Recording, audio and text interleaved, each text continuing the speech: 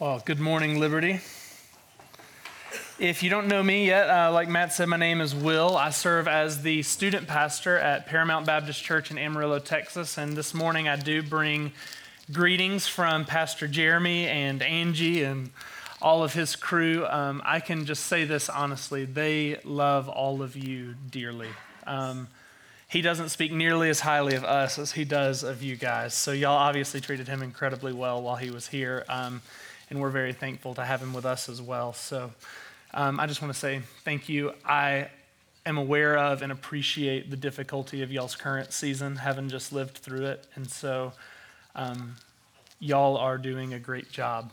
And I can tell you that God is immensely faithful even in the midst of seasons like this, and I know he will be faithful to you. So if you will, go ahead and open up your Bibles to Psalm 127. While you're turning there, I'll tell you all a little story. It's more of an observation than a story, but I've gotten to travel a lot this year. And I don't normally get to travel a lot. It's just the way mine and my wife's life has kind of worked out. We got to go to a convention in New Orleans. We've gotten to go back home to see my parents in Alabama because I'm not from this weird place with no trees and no water. And so I'm still fairly new to West Texas as an idea. And so driving out here to Dalhart was still an adventure for me. But I've got to go to a bunch of different places over the last year. And everywhere that I go, people are different.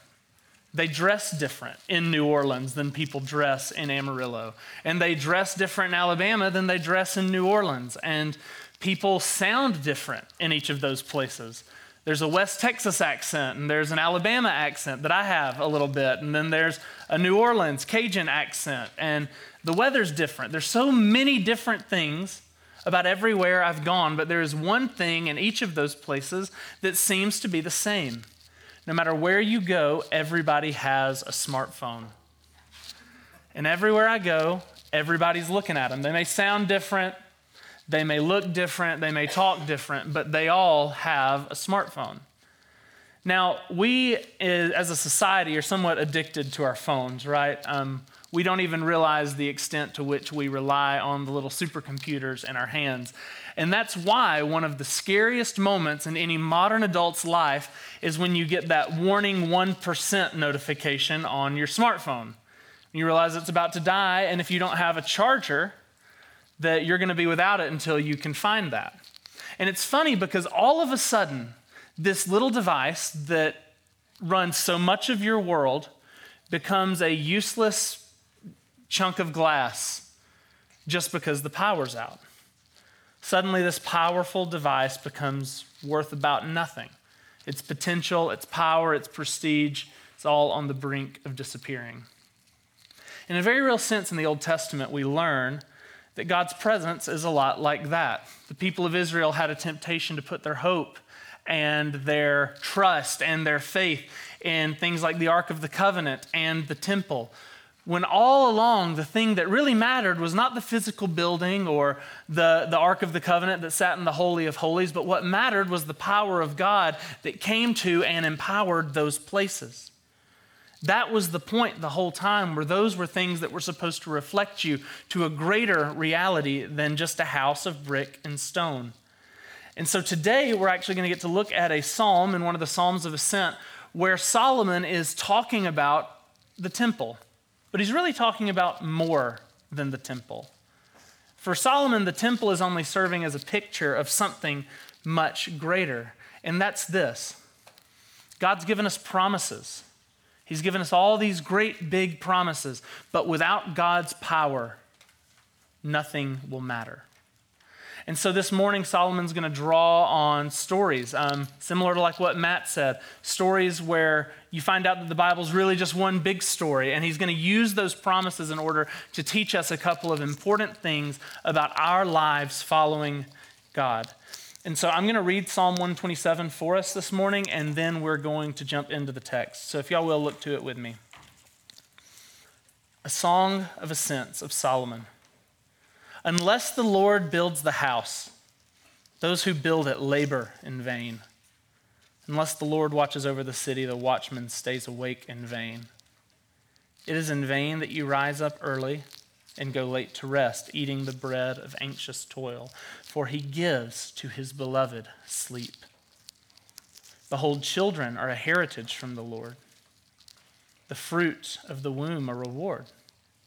Like arrows in the hands of a warrior are the children of one's youth. Blessed is the man who fills his quiver with them.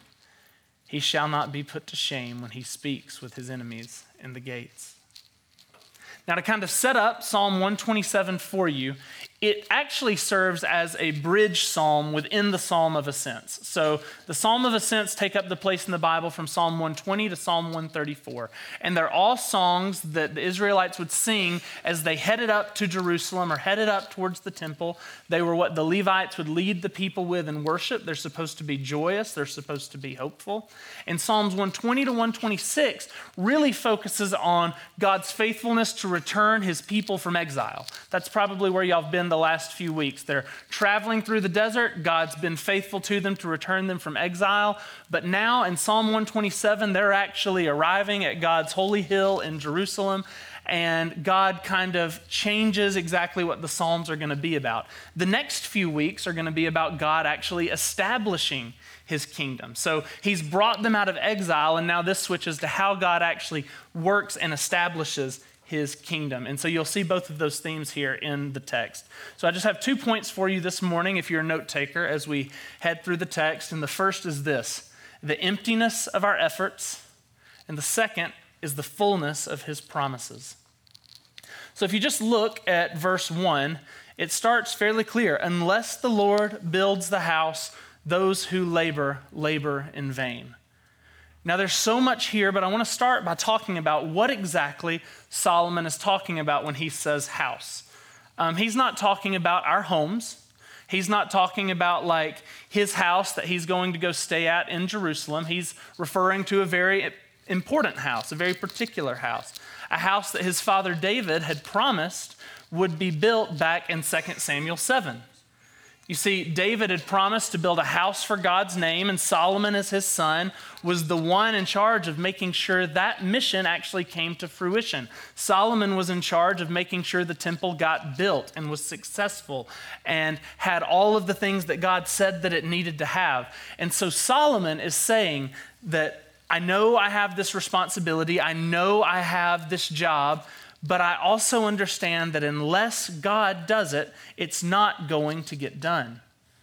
But it needs to get done because this house was more than just a temple. And God's promise to David and David's promise to God was more than just talking about a physical structure that was going to need to be built. See, really the reason that there needed to be a house for God's name was because there needed to be a symbol of God's presence with his people, because this line of kings from David to Solomon was supposed to culminate in a king who would reign forever on God's throne in God's city with God's presence. So this temple was going to be a sign of God's final stamp of approval on the people of Israel, that I am with you and you're with me and we're going to make all of our promises sure. And those who were returning from exile, singing these songs, would expect this temple to be built, and they would expect David's throne to reign there with it forever. And so Solomon, the one in charge of it, Israel's wisest king, warns that for such a massive undertaking to work, and for something to actually go well with this, God must be the one to execute it, not man. God's kingdom will come by God's power, not by man's power. He uses a word here in the text: unless the Lord builds the house, those who build it labor in vain. That word for vain there is a Hebrew word, hevel. And Solomon's actually fairly known for using that word over and over and over in another book he wrote called Ecclesiastes, where he says, hevel, hevel. He says, vanity, vanity of vanities. It means empty. It's like the best way to kind of describe what the Hebrew's doing here is it's a vanity, kind of like a wisp of smoke, like you grab at it and there's nothing really there. He's saying our efforts apart from God working are like smoke that just kind of rises in the air and goes away. You work hard for nothing if God doesn't do the work. Your work is emptiness, or it's futile. So, unless the Lord builds the house, those who labor do it in emptiness.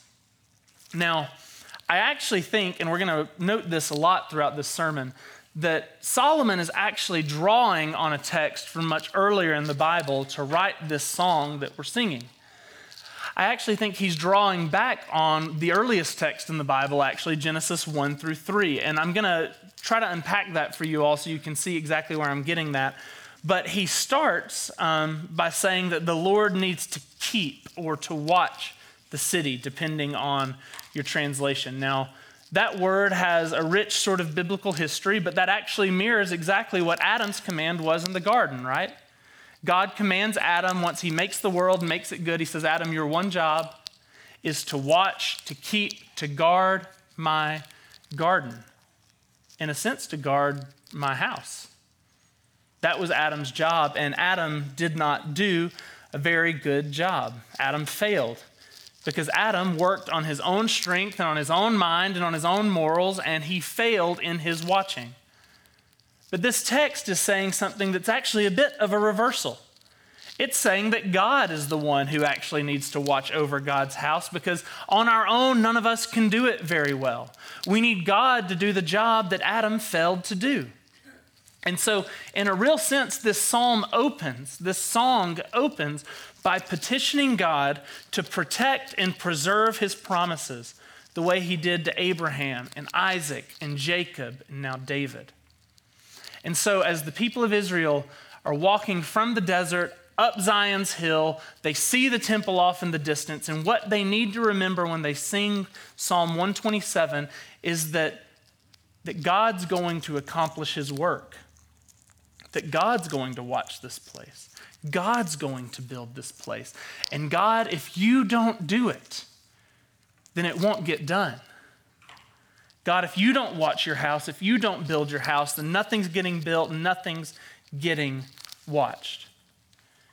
Verse 1 is also a strong statement of just God's sovereignty. God has power that no one else has.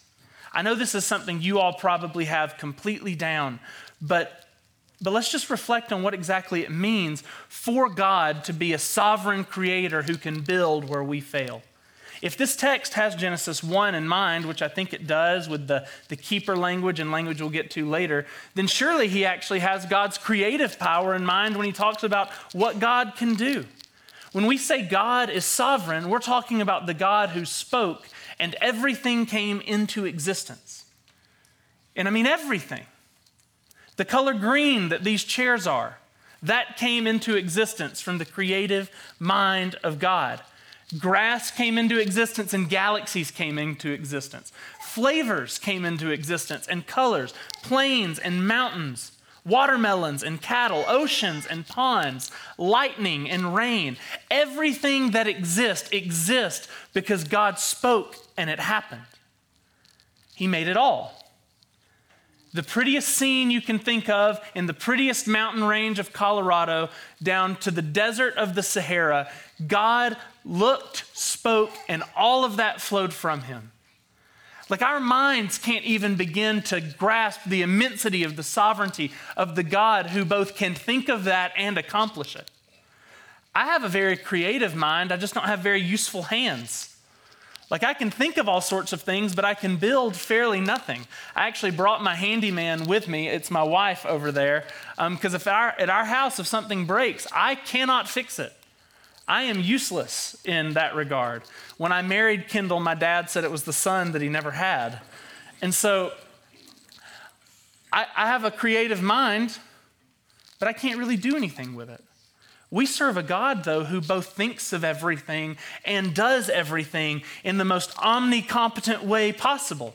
But when we say that God's sovereign, we don't just mean that he thought of everything and made everything. According to Colossians 1, we believe he actually sustains everything and upholds everything. If you flew 500 light years away to the brightest burning galaxy that our spaceships can find or that our telescopes can see, God is there upholding the very matter that makes that galaxy shine. When you breathe, it's because God lets you. The chairs you're sitting in hold together because God holds them up. Your children are safe because God makes them safe. Your heart beats because God gives it permission to. Like when we say God's sovereign, we're talking about a God that's bigger than anything you can grasp and anything you can know. And that's why this God who has been sovereignly handling Israel from eternity past, Solomon can call on to handle Israel into eternity future. And Solomon knows, because he knows this sovereign God, that unless the Lord builds the house, they'll labor meaninglessly. They won't get anything done. And so there's a void that sort of comes into the picture when we rely only on human effort. We actually, if we need God to work in the way God's going to work, we need to recognize our own inadequacy and understand the one who truly holds the power to change things. We need the builder to build, or our efforts will be empty. I'm a student pastor, so I typically preach every Wednesday night. And every Wednesday night, I pray a prayer somewhat like this. God, if you don't show up tonight, if you don't move, if you don't do something, this won't work.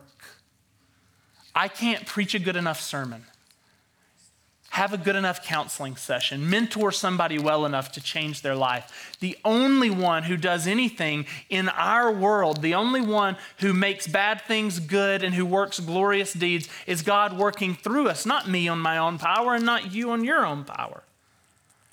And in Liberty, I want to encourage you this morning. This is true for you too. The key to having a healthy, thriving, growing, Spirit-filled, powerful church is not having the right guy up here preaching the right kind of sermons. It's not having things just so or a certain way. See, the reason that Liberty will continue to be a healthy church is not because you find another Jeremy, but it's because you have a great God. It's because you have a sovereign builder who's building his kingdom, who grows his people and makes his temple out of living stones that look a lot like you guys. He's been faithful to do it in the past, and he'll be faithful to do it in the future. And this morning, that's even true. If a heart is changed in this building, it won't be because we sang really well or preached really well. It will be because the builder built. If you have discouragement this morning that turns into encouragement, it will be because the builder did it. The irony of the Christian life is that we labor and work for something that only God can do, that only God can accomplish. And on our own, we can do nothing, but with Christ, everything is possible. So we need to recognize, as we open this psalm, our desperate need for God's presence. Now, the question is, if I can't do much or anything according to this text, and God can do everything, then what exactly should I be doing? Should I do anything?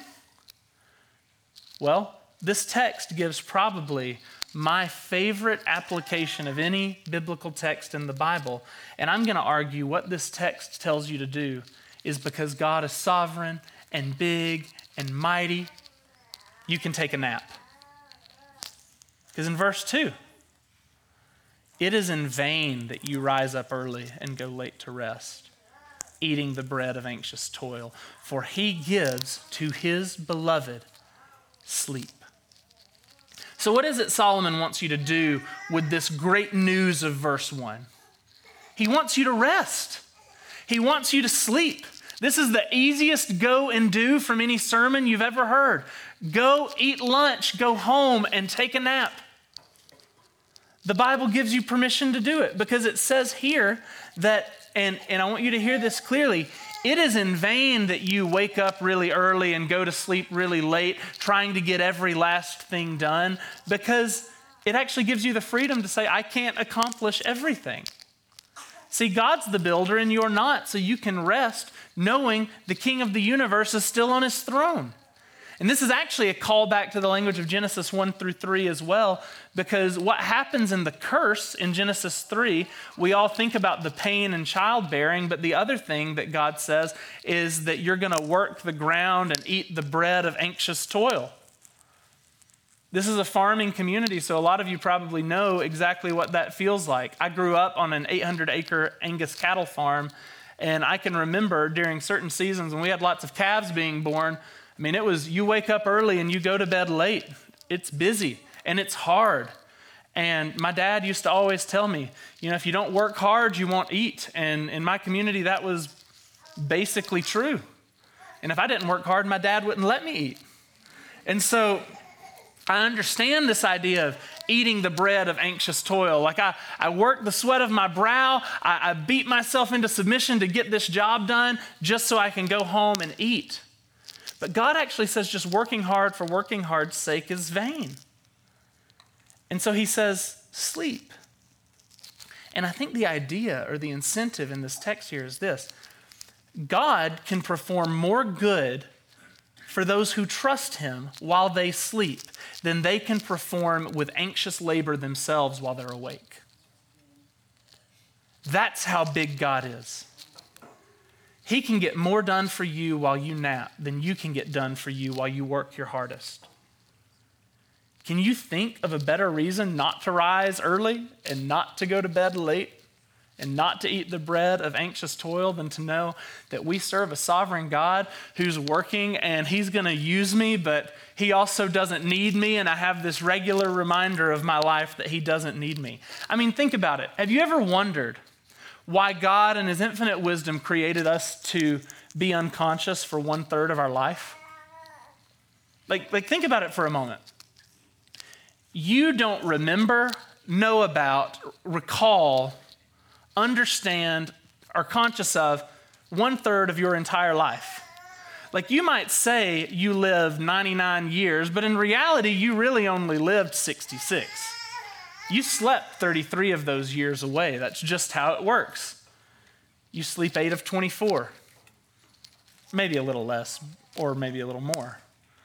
But you sleep 1/3 of your life away. God could have, in his infinite sovereignty, designed a human that didn't have to sleep, that he could have gotten 24 hours of good work out of a day, but that's not what he chose to do. And why did he decree that? And I'll give you my opinion, and that's he wanted to give a universal reminder to the human race that we are his children and we need to own up to it. We are so frail that we have to become helpless and unconscious and blind and weak every day in order to live it all. Sleep is a terribly humbling experience because we're never more weak, never more childlike than when we sleep. Yet in the care of a sovereign God who holds all things together, you're actually never safer than when you sleep in Christ. Now, verses 1 and 2 kind of bracket off here. God's sovereign, your efforts are empty, you should take a nap. And this is where this text gets odd, strange, confusing. I actually had a really difficult time with prep because the transition between 1 and 2 and 3 and 5 seem like they're a part of different psalms. Like, it doesn't seem like the flow of thought is there. What do families have to do with the temple and God's building? Well, in a real sense, like we said earlier, the house spoken of is about more than just bricks and gold. It's about a temple of flesh and blood. It's about a dynasty. It's about a people. It's about families. It's about a temple of holy priests that God's building out of his people. And so what is the way that God builds his house? Well, he builds his house, frankly, with babies. And that's where this text is going to go next. So we have the emptiness of our effort. We have the fullness of God's promises here next. So to go back to our Genesis 3 idea that's kind of running through this text, after God creates the world, and after Adam and Eve fail to watch the world, and after God curses the world and tells them they're going to eat the bread of anxious toil, he gives a final promise to them. That there's going to be a child, there's going to be a seed of the woman that's going to crush the head of the snake, and he was going to promise that even though you're going to have pain in childbearing, that this little baby is actually going to be your salvation. And so here in Psalm 127, where the emptiness of the fallen world and man's inability to keep and build are very evident, it's followed by the hope represented by the birth of male descendants in verse 3. I mean, when you think about what Solomon's doing here, just from a historical perspective, Matt talked about it in the children's sermon.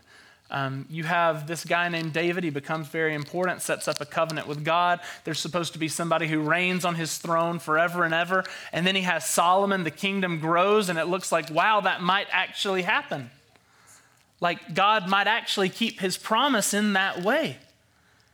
And they all knew that their hope as a nation was dependent on male heirs to hold the throne down and to continue David's line in perpetuity forever.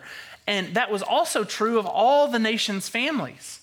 Because in the same way that a line of kings descended from David depended on male heirs, in Israel's culture, the family's inheritance also passed down through male heirs. And so when God says that he's giving these people sons, he's saying that he's giving them basically a reward of faithfulness, or he's giving them their hope for the next generation, that their sons that they have will bless their fathers. And that's true in the kingly sense, but that's also true in the familial sense. And whereas work done without regard for God will produce emptiness in verses 1 and 2, sons will stand as a lasting inheritance and a reward from Yahweh in verse 3.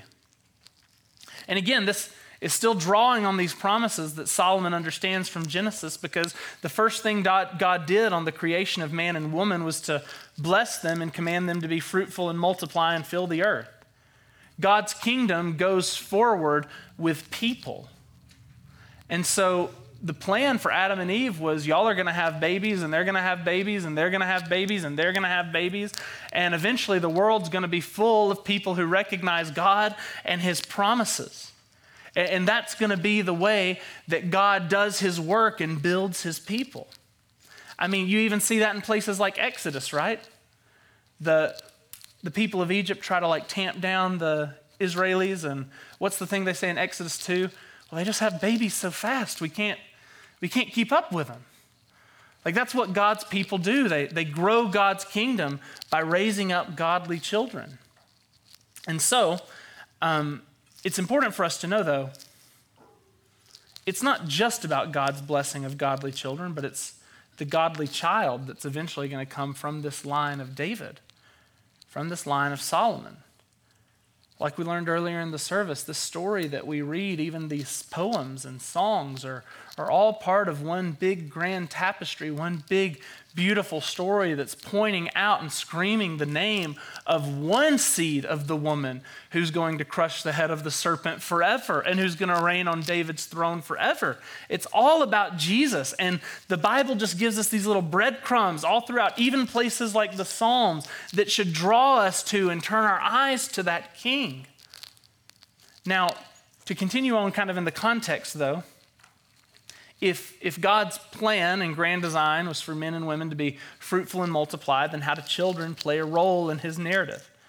Solomon's going to give us an analogy here to help us here near the end. He's going to say in verse 4 that children are like arrows in the hand of a warrior, are the children of one's youth. So Solomon compares children to arrows. Now, I think the idea here is that the man of God can do battle against Satan's kingdom by raising up righteous sons and shooting them into the area of the enemy like arrows. This should make you think of movies like Braveheart or like 300 or something like that, where you have these scenes where arrows black out the sun and are falling down on enemies, and they're trying to keep their shields up and everything, but there's just too many arrows falling down on them. That's how God is using godly children. That's how you should think about your own children. They're not just here to vicariously live out your own dreams and your own purposes. They're missional people. Like kids in here, I even encourage you, and I talk with my own students in my youth group about this regularly. God's intention for you and in giving you to godly parents like this is that you would grow up, trust in Jesus, and carry on the mission that your parents are on right now. I would wager in a room like this, there's even some people in here who you're sitting in here by a mom or a dad who raised you and was faithful, and they sent you out, and now you're back here on God's mission together. Righteous children are like arrows in the hands of the enemy. They're the weapons God uses to wage his war against evil in the world. And there's this idea in our culture that can be so prevalent, is that children are somehow a burden to be tolerated and not a blessing to be celebrated. But all over the Bible, childbearing is seen as a grace and a blessing. God accomplishes mighty things through families dedicated to him and his purposes. And if you want to know one surefire, easy way that you can impact Dalhart for Jesus, it's have a bunch of babies that you raise up to be godly men and women, and you let them live and work and breathe in Dalhart. That's how God so often organically and naturally grows out his kingdom. And in a world that has less and less kids every year, let's enjoy the blessing of God giving us godly children to raise. But now I also, and this is more of a moment of personal privilege, I think while we talk about this though, it is important to note that there is sensitivity around this topic, recognizing that not every godly couple is immediately blessed with tons and tons of children. You might have noticed throughout the sermon I've referenced my wife, but I haven't referenced my children, and that's because I don't have any. We've wanted children for a very long time, and that's not something that God has blessed us with. And I think that we need to be careful to remember that in the Bible, while God does use big godly families in order to do his work and to show us great lessons and to build his kingdom, he often uses barren families to teach us lessons about ourselves as well. See, God uses both throughout his story to do great things, even as I teach through 1 Samuel with my youth right now. We remember stories like that of Hannah, who wanted a child and couldn't have one, yet God used her faith to shape a nation. So I would remind you, if you're in this room right now and you hear a promise like that godly children are a blessing, and if you even sit in this room like this and you look at all the children and say like, I want that but can't have that, I want you to know God sees you, God knows, God's sovereign in your situation. And while I know it can be difficult, through God's word, we see many barren women like Sarah, Rebecca, Rachel, Hannah, Samson's mother, Michal, Elizabeth, who were all considered godly and wonderful, and God used them in their way to do wonderful and mighty things. And so while I think it is a good thing to want children, and that when we have children, we should celebrate what God is doing through them, and that it should be the normative way that Christian couples live and act, we should celebrate faithfulness wherever we find it. Now, just a little more here in this text about what's going on with why the children are so helpful. It says, when a man goes down to the gate, here in verse 5, blessed is the man who fills his quiver with him. He shall not be put to shame when he speaks with his enemies in the gate. When a man went down to the city, to Jerusalem, to the gate, that was often where people gathered for like business proposals and talk and work. I don't know what the place is in Dalhart where the old men go and get coffee at way too early in the morning and sit and talk about things, but that's the gate. That's where people would go and they would sit and they would talk and they would have business discussions and whatnot. And that's the place where it says if he has godly sons, he would not be put to shame because he would have a number of sons with him to run the business. He would have a number of sons with him to plead his cause, to do his work. And if there was a dispute to be settled in court, which also met at the gate, his sons would be there to support him. He wouldn't be alone. He wouldn't be put to shame. And then lastly, sons would be there to take care of him and his wife in their old age so that they wouldn't live according to the fifth commandment in shame. And so what this psalm is trying to get at is God's going to be faithful to sovereignly build his house by giving the families of Israel godly sons in which to grow the kingdom with. And this was a hopeful song for them to sing. God, build your house, but build it in the way you want and how you will. But the unfortunate part of this psalm, we know that Solomon was supposed to build the temple and have this line that stayed on David's throne forever and ever. But in all the things Solomon talks about in this text, he actually pretty much fails on every count. Did Solomon maintain purity of worship in the temple in the house that God built? No. The temple was brilliant for a time, but it lost the glory and it fell apart. His hold on his kingdom was insecure and it just crumbled at the end of his reign. And the glorious kingdom of Israel that had been brought back from exile in Psalms 120 to 126 went back to exile again. His marriages did produce lots of sons, but they were not sons that were righteous, as his son who took the throne from him was the very one who split the kingdom of Israel in two. And so Solomon wrote a song asking for something that he did not see, that he did not realize, promises that he did not get to see fulfilled in his time, which again is almost exactly how it should be. Because Solomon at the end of his reign was trying to build on whose power? Solomon's. Solomon said, unless the Lord builds the house, those who labor, labor in vain. Yet he says, give me all the wisdom, God, because I want to do this by myself.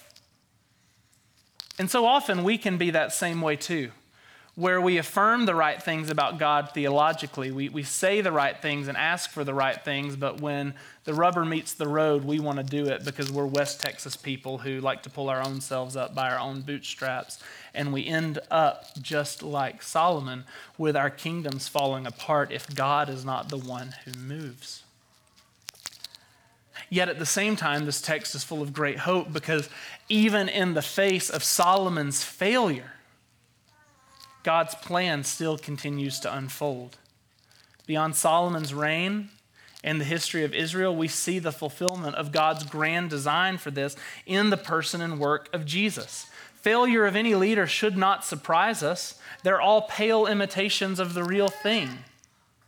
But in this text, God the builder, the temple, the righteous child who's like an arrow, they're all wrapped up in the person of Jesus who comes to dwell with us. And through this Jesus, we're made sons and daughters of God. We're made arrows in the quiver of the Almighty. And beyond a historical reference to Solomon's temple, this text points us forward to an even greater cosmic temple, the dwelling that awaits us, as Revelation tells us in chapter 21. I saw no more temple in the city, for its temple is the Lord God Almighty and the Lamb. A new Eden where God will build and dwell with his heritage forever, where it won't be on Adam to watch and keep, but on God in the form of our Lord Jesus Christ, who watches and keeps his people forever. And God's building that house today with you, with Liberty Baptist Church. A temple built on the cornerstone of Jesus, built up with believers who are holy stones. And this was a song that was sang in hope of a temple that was being built. And it's no different today. As we ascend Zion's hill by the power of the Spirit to that eternal temple, let us live in full reliance on the God who builds and watches while we rest. We have great hope today because we have a great builder. We have great hope because we have a great Savior in Jesus. And maybe you're here today and you don't know him. And you've tried building your life on your own. You've tried putting together your own temples brick by brick by brick, and you realize that you just aren't sovereign enough to do it. You just don't have it in you. This morning, God actually gives you a great promise. You don't. You can rest, but the only place you can find the rest your soul longs for is in him. So this morning, by repentance and faith, you can know him. I know that after the service, Matt or maybe the person beside you or me or anybody would love to talk with you more about what it looks like to follow this Jesus. But if you're here this morning and you know him, but you still really want to build, you still really want to hold on to your own kingdom, I encourage you this morning to let go. Because you will work in vain until you let it be God that works. So Liberty, I'm thankful to be here and to partner with you as we build in Amarillo and you build in Dalhart, and we all sit and rest under one builder until we together are one temple dedicated to our God forever and ever in the new heavens and the new earth. Pray with me. God, we thank you for this day. We thank you for all of our blessings. God, continue to build this church by your Spirit, by your power. Let us rely on your sovereignty. Let us trust in the good news of your Son. We ask all this in the name of the one who wills and works and watches. Our glorious Savior, Jesus Christ. It's in his name we pray. Amen.